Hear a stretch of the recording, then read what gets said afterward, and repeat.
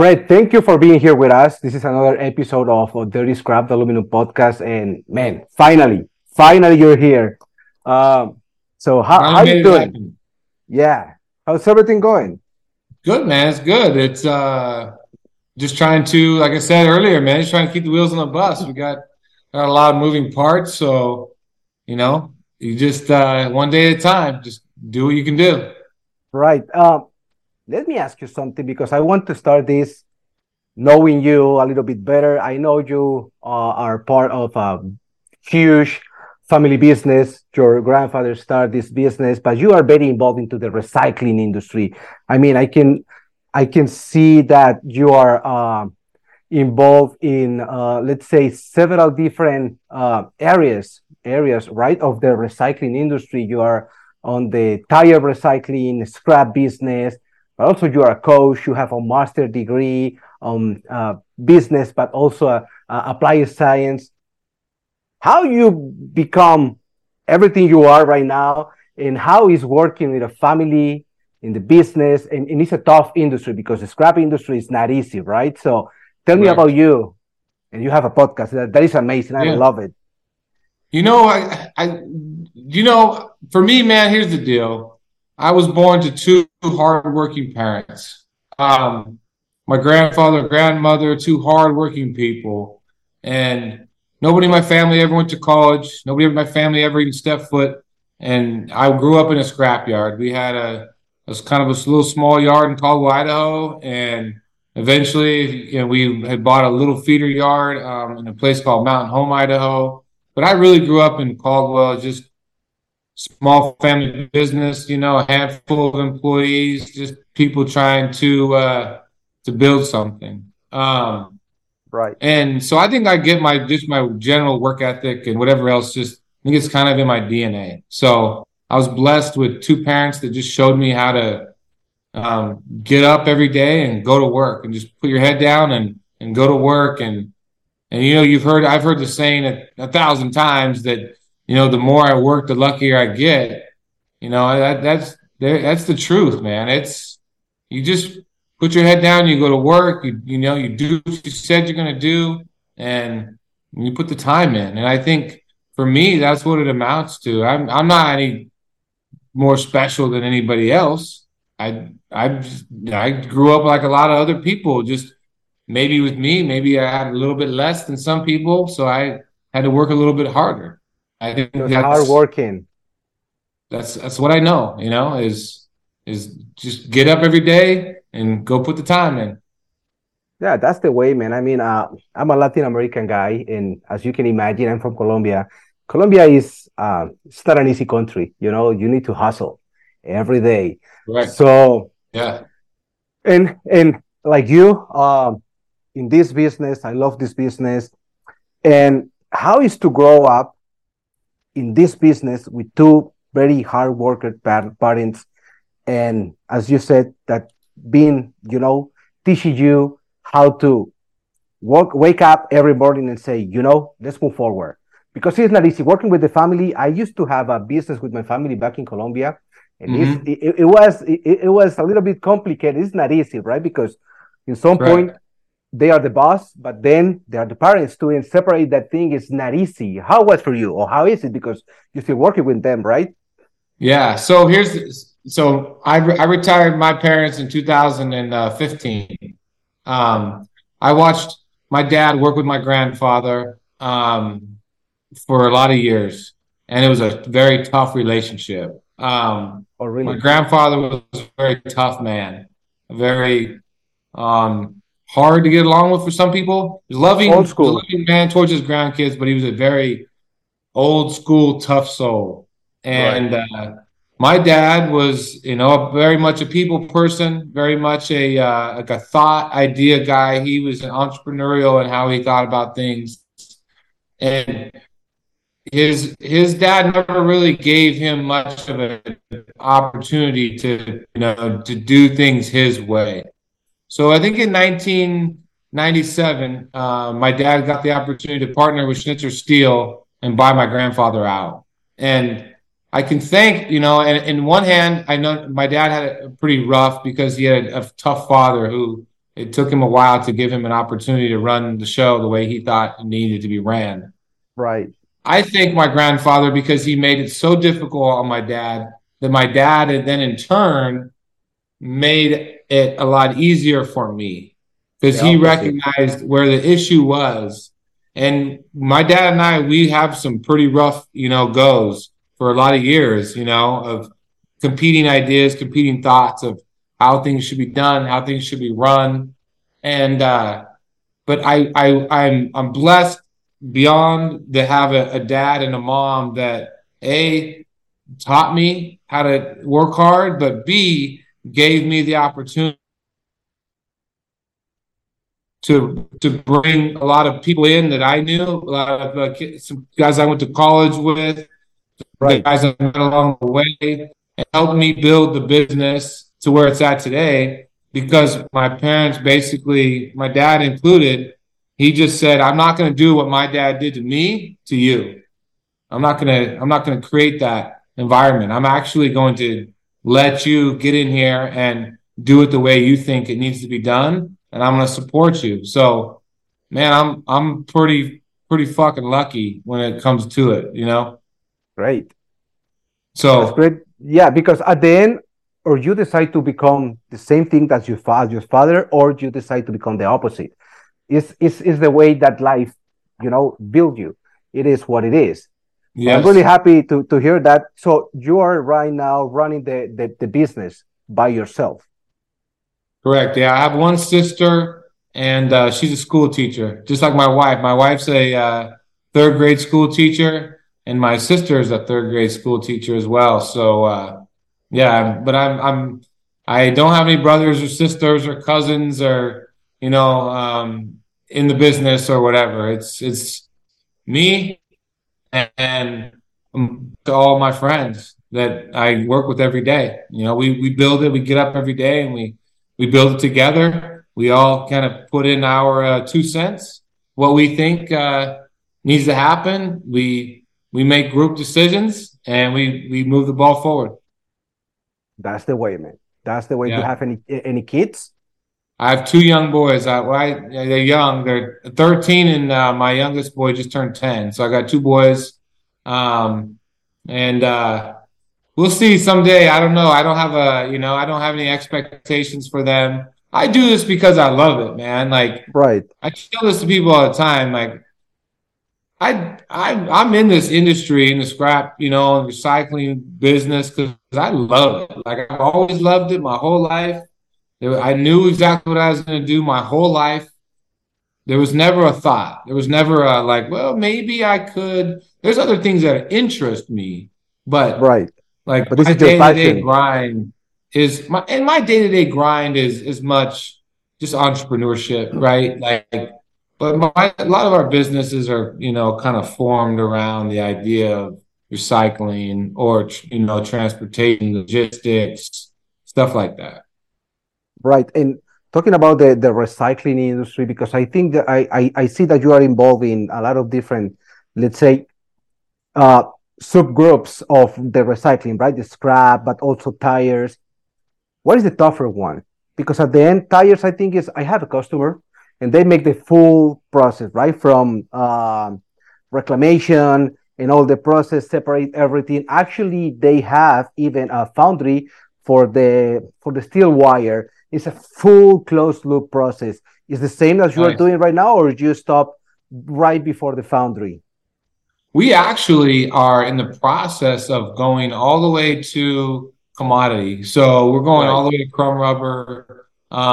We pulled the steel out. So we have the ability, we've done reclamation projects. So we have the ability, we have mobile shredders as well. So Mm-hmm. we'll go on site to a landfill, to a, facility, and we'll shred on site Oh, and give really? we give the customer the option. We can shred here. You guys can bury it. We'll meet your landfill spec on reduction size, or we're in the process of bringing that material back to our facility in Idaho and going all the way to crumb rubber TDF.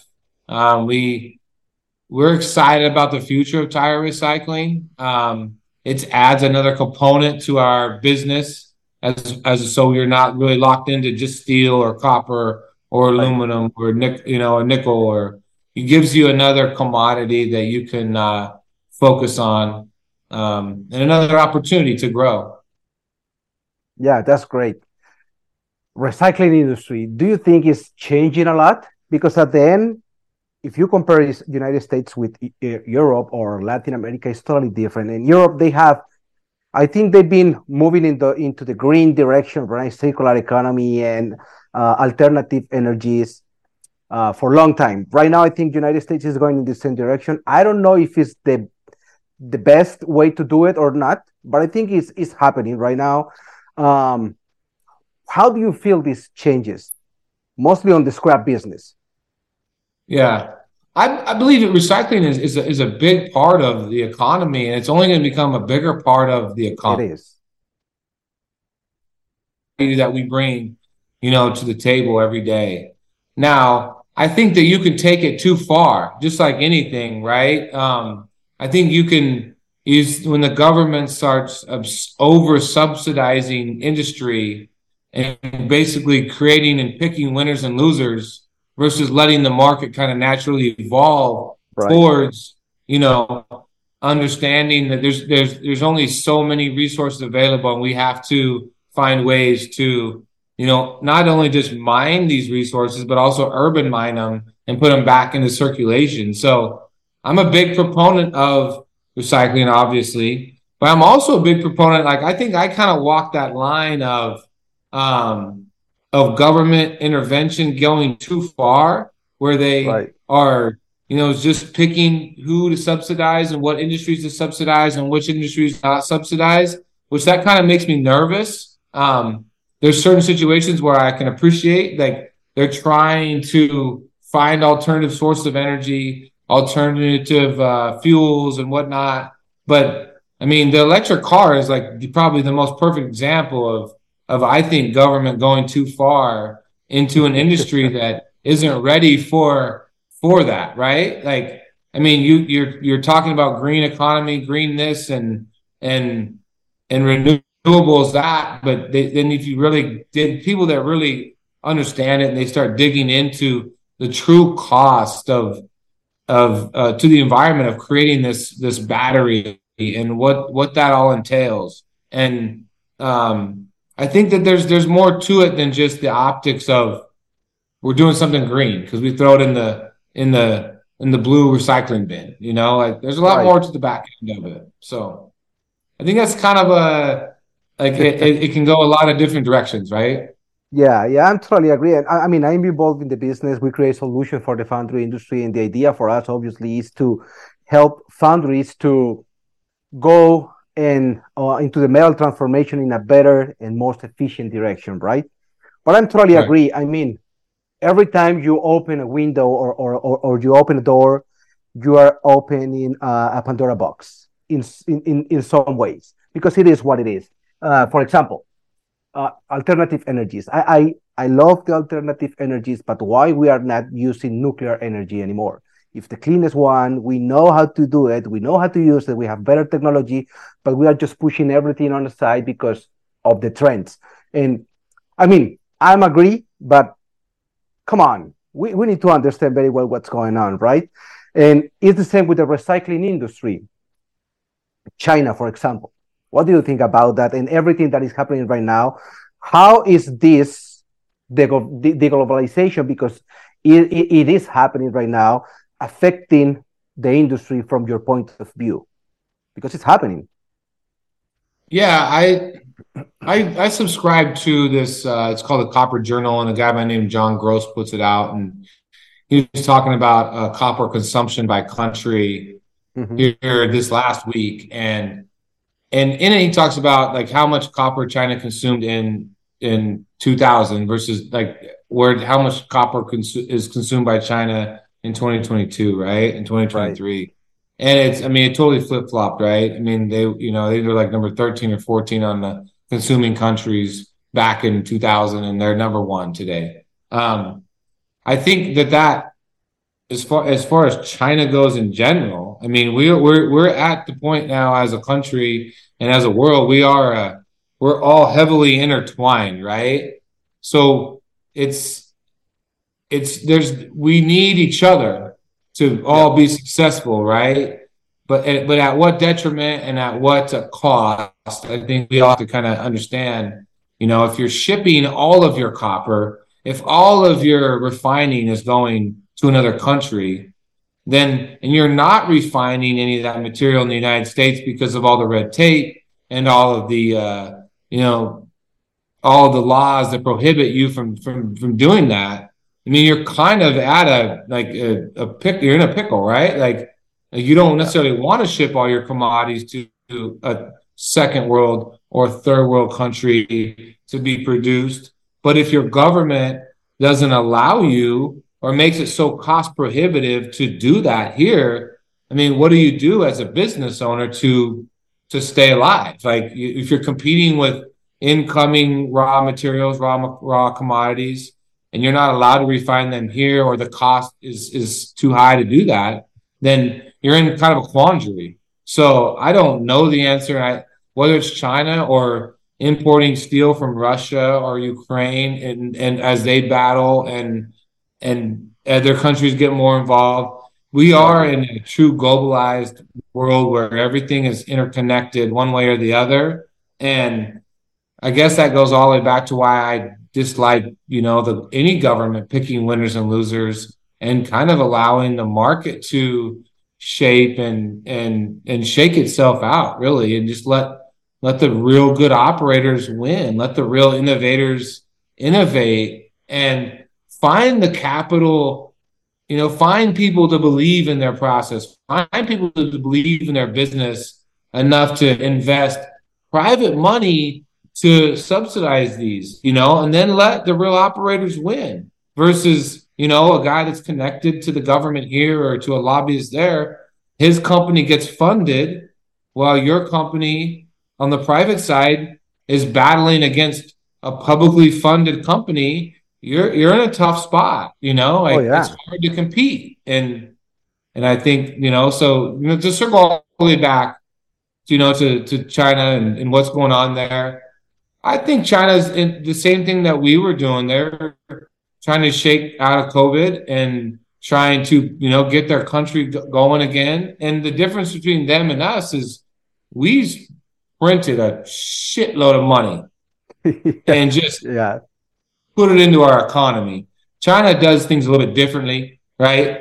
I think they subsidize some of these businesses and they subsidize industry, and that's kind of their way of um, stimulating their economy, through their GDP. Like Right. they measure their strength of what does their GDP look like this quarter, this year.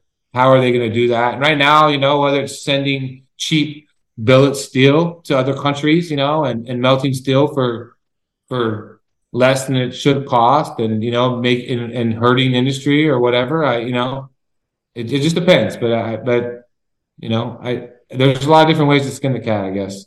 Right. No, I'm totally agree with you. And I think all this money that is right now into the economy is a huge mistake for all of us. And I understand that the government is trying to dry this money out of the economy, but it's not easy. And well, it is what it is, right? And this is Yeah. where we are now. Saying that, what do you think is the future for the recycling industry in the United States? Because for me, it's very clear that everyone is going in the same direction, but from the basic, from the foundation that is the scrapyard, how do you feel it? I think there's a lot of upside to the traditional scrapyard. I think I really go back to I think the real operators are going to operate and they're going to have some success. The it is a true commodity business. Right. It used to be scrap, and people are starting to recognize it's an actual commodity. It's an actual resource that is there, which I think will in the future drive, outside investment that people that maybe normally wouldn't have thought they would be invested into the recycling industry are now starting to come in and say, hey, this is a real opportunity. There's real operators out there that, if they had a little bit more funding could, really grab market share, right? You've Right. got a lot of these multi-generational families, multi-generational businesses. You have a younger generation that if they aren't motivated to carry on the business, there's probably some acquisition, some consolidation opportunities where people are just like, yeah, that's not really my forte. I don't really want to be in the scrap business or the recycled, iron business or aluminum, recycling business or whatever it is. So I think there is going to be some acquisition opportunities and maybe some outside funding opportunities, which then, will create, more in the spotlight industry, I guess, is for lack of a better term. I think that as copper becomes more of a problem and more of a resource that's needed, like Right. everybody seems to be thinking that it will be more important, moving forward. And if you're going to electrify everything, copper's kind of a big piece of that equation. Oh yeah, it So is. the future is really bright for the recycling industry as a whole. Yeah. And I feel lucky. I feel blessed that I was in it. I liked it. So I get to kind of do something that's positive. At the same time, I have the ability to make money doing it if I do it Right. correctly. Right. So I feel lucky that I get that. That's kind of a win. Oh, it is. It is. It is. Now, I mean, this industry is great, but I think the pandemic hit us in a certain way that allowed us to develop so many different ways to keep working and keep moving forward. And one of those ways is this, right? The Yes. platforms just open to this industry because I think this industry we have a lot of dinosaurs in this industry, right? And I'm doing or I'm saying this in the best way I can do it, right? We have and we need those old guys for the feedback, mentoring, and everything because we want to learn from them. Correct. That's something that we really need. But at the end, the new generation needs to understand that we need to push this industry forward. And I am not from this country, but I love this country. I love the opportunity that this country creates for everyone. And I really think that if I need to choose a place to stay, it's going to be United States. I love it. Now, saying that, the industry is changing a lot.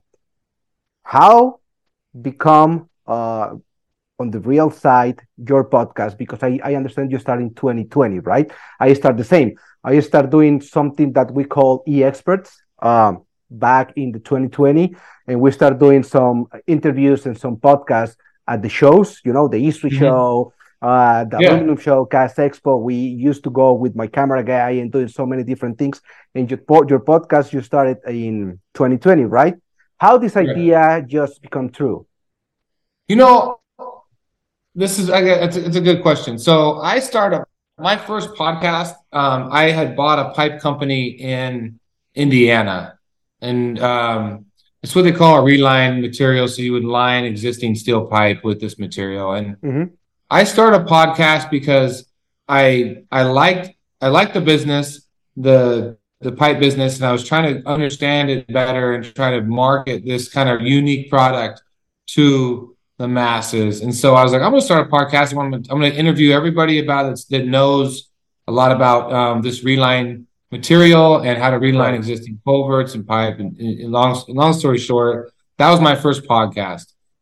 Even though my true, like I've said in the past, like my true love is the recycling industry. I do other businesses and whatnot that I enjoy, and I really think, I think highly of them. But like I was like, I'm gonna now, well, now that I kind of got my feet wet, I'm gonna do a podcast about just people in the scrap industry, owners, operators, just people in and around involved in the industry, and because that's where my passion was, and I think it would Right. show through just the people I got to talk to.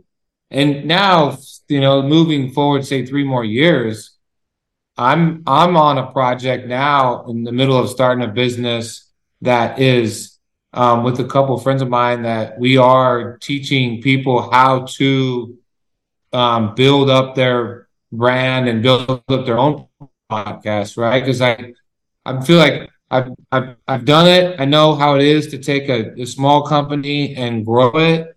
And I Right. know what that marketing and that media component can bring to the table. And when you talk about dinosaurs in an old school industry and how do we get people aware of what we're doing, it's more people like you and I out there teaching people, showing people the value of having your podcast, of making people aware of your facility and what you're doing every day and what you bring to the table and what your business is about.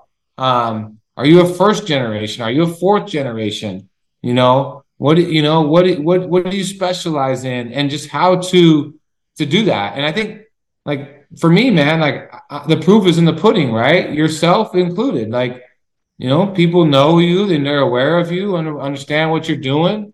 And Right. and it's really just a matter of you taking the time out of your schedule and saying, I'm going to commit to a certain amount of hours and whatever to talk about my industry, to talk to my customers, to talk to industry experts, to do that. And I'm not any more special than the next guy. Like, I'm just a guy over in Idaho that, doing what, I think needs to be done, and something I like to do. And so I feel like that opportunity is out there for a lot of people if they just had a little guidance to show them how to do it.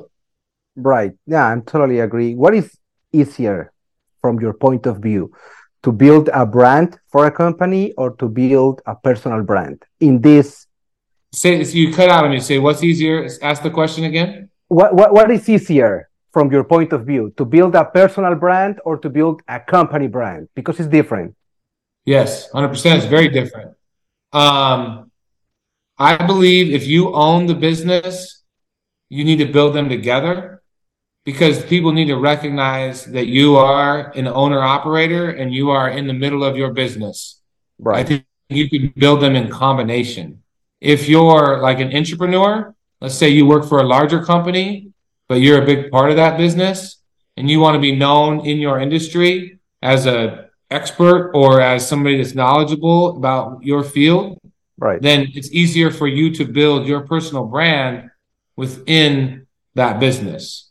But I would recommend somebody building both in tandem, because I want people to know that if you have a problem, if you have a problem with one of our companies, or you have an opportunity that one of our companies could take advantage of, that you can get right to me, the decision maker.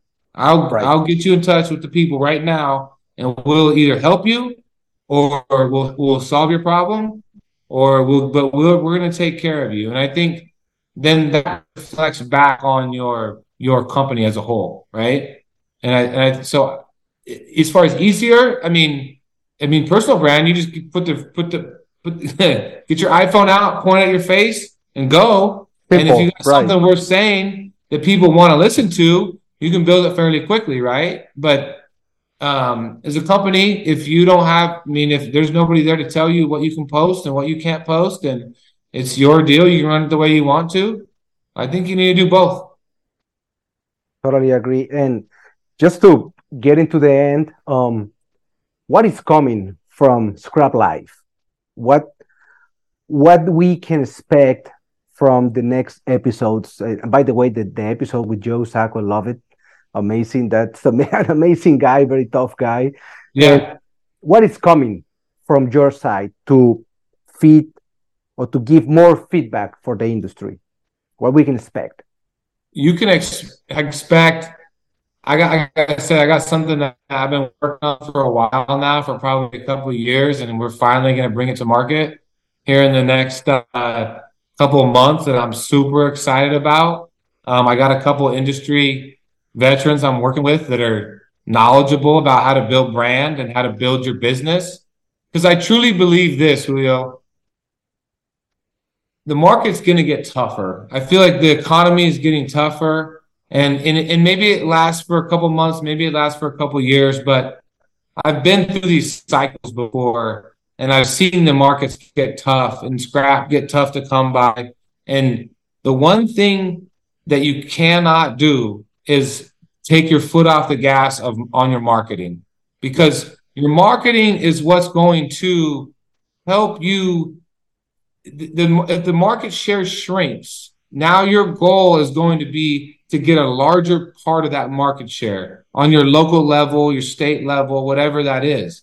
And the only way that you get a larger portion of that market share is for people to be aware that you exist and pick up the phone or shoot you an email and give you a call. And the only way they know you exist is if they hear about you, they see Right. you, you've spent the money to promote your company. You spent the money to promote your podcast. You spent the money to promote, your what you're doing every day.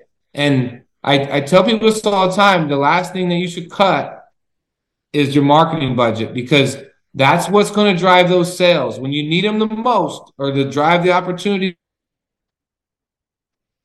And I only know it just because I've lived it and I've done it. Right. Like, I don't want to tell people how to do something that I've never done, but I really believe that, so we're building a company. It's called Recycle Media. Like, we're going to teach people how to do it.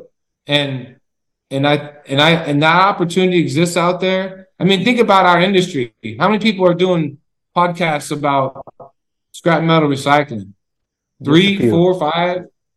Like, very few, right? How many recycling companies, when you start counting tires, scrap, wood waste, electronics, how many recycling companies are just in the United States alone?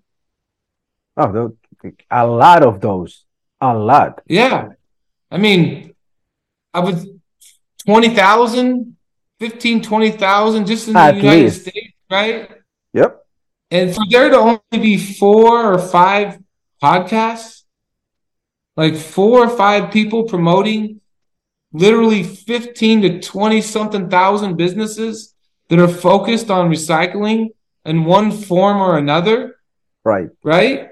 Like, to me, that's like mind boggling, right? And for me, like, you have a grand opportunity right now to take a chunk of market share from other people in your area by Oh just yeah. being willing to put yourself out there and being willing to spend a little bit of money to get your name and your brand out there. And eventually, you'll wish you would have did it 3 years ago, or a year ago, because I promise you, the guy next to you, he's going to do it, Oh yeah. If you you don't do know? it, someone will do it. Yeah. And this is very interesting that you're talking about this, because I was thinking in the same way. We want to like make a marketing company that can teach people how to do this. As you said, I don't want to teach something that I don't know how to do it. Yeah. I start this because for me, as a Colombian guy, when I start in this business, I'm the business manager of a company.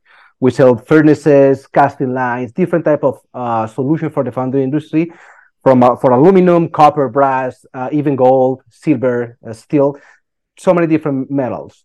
At the beginning, for me, was complicated. Everyone was, "Oh, you're from Colombia. Oh, do you like cocaine?" Or everyone was like that.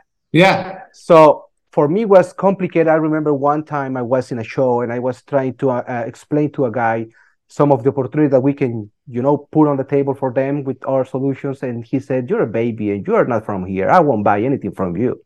And I was like, "Damn, man, what's going on?" And then I Yeah. start putting those experts on my side to have a very well known guy, behind me or on my side, to put my face there and to make myself known. And that happened. Yeah. And that guy that told me, "You're a baby," I sold a couple of $1 million to that guy already, because we start doing this. Without this, I couldn't make it. It is Yeah. what it is. So I really appreciate your effort, your time to that you are making time for being here with us. I think people will really appreciate it, Brett. And man, you are an inspiration for all of us. Believe me, it's I amazing. thank you for having me on, man. And I tell people this all the time, like, you don't need me to help. You don't need me to help you, but there's a few things that we know that we can help, right? Right, And the reality of it is, you still have to be willing to do the work, right? I can right, tell you all the tricks of the trade. you and me could probably sit there and be like, do this, do this, do this, do this, do this. But if you don't do it, it doesn't We won't matter, have. Yeah. right? And I just think guys like yourself, man, that are out there doing the work and putting themselves out there and saying, hey, this is me, this is what I'm about. I'm trying to do the right thing. I'm making good connections. I'm putting my best foot forward. And I think that's what we're all trying to do. Yep. And your genuineness eventually shows through, right? Like I tell people all the time, like, this is me. Like, I probably cuss a little bit too much.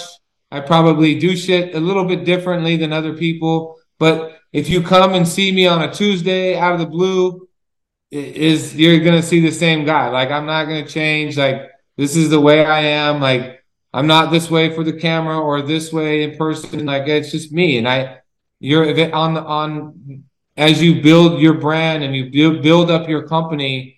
If you're just genuine to who you are and to what you're doing, and you're good to people, and you cheer people on, eventually, like what goes around comes around, and people want to support you and they want to be a part of your business and they want to do Yeah. business with you.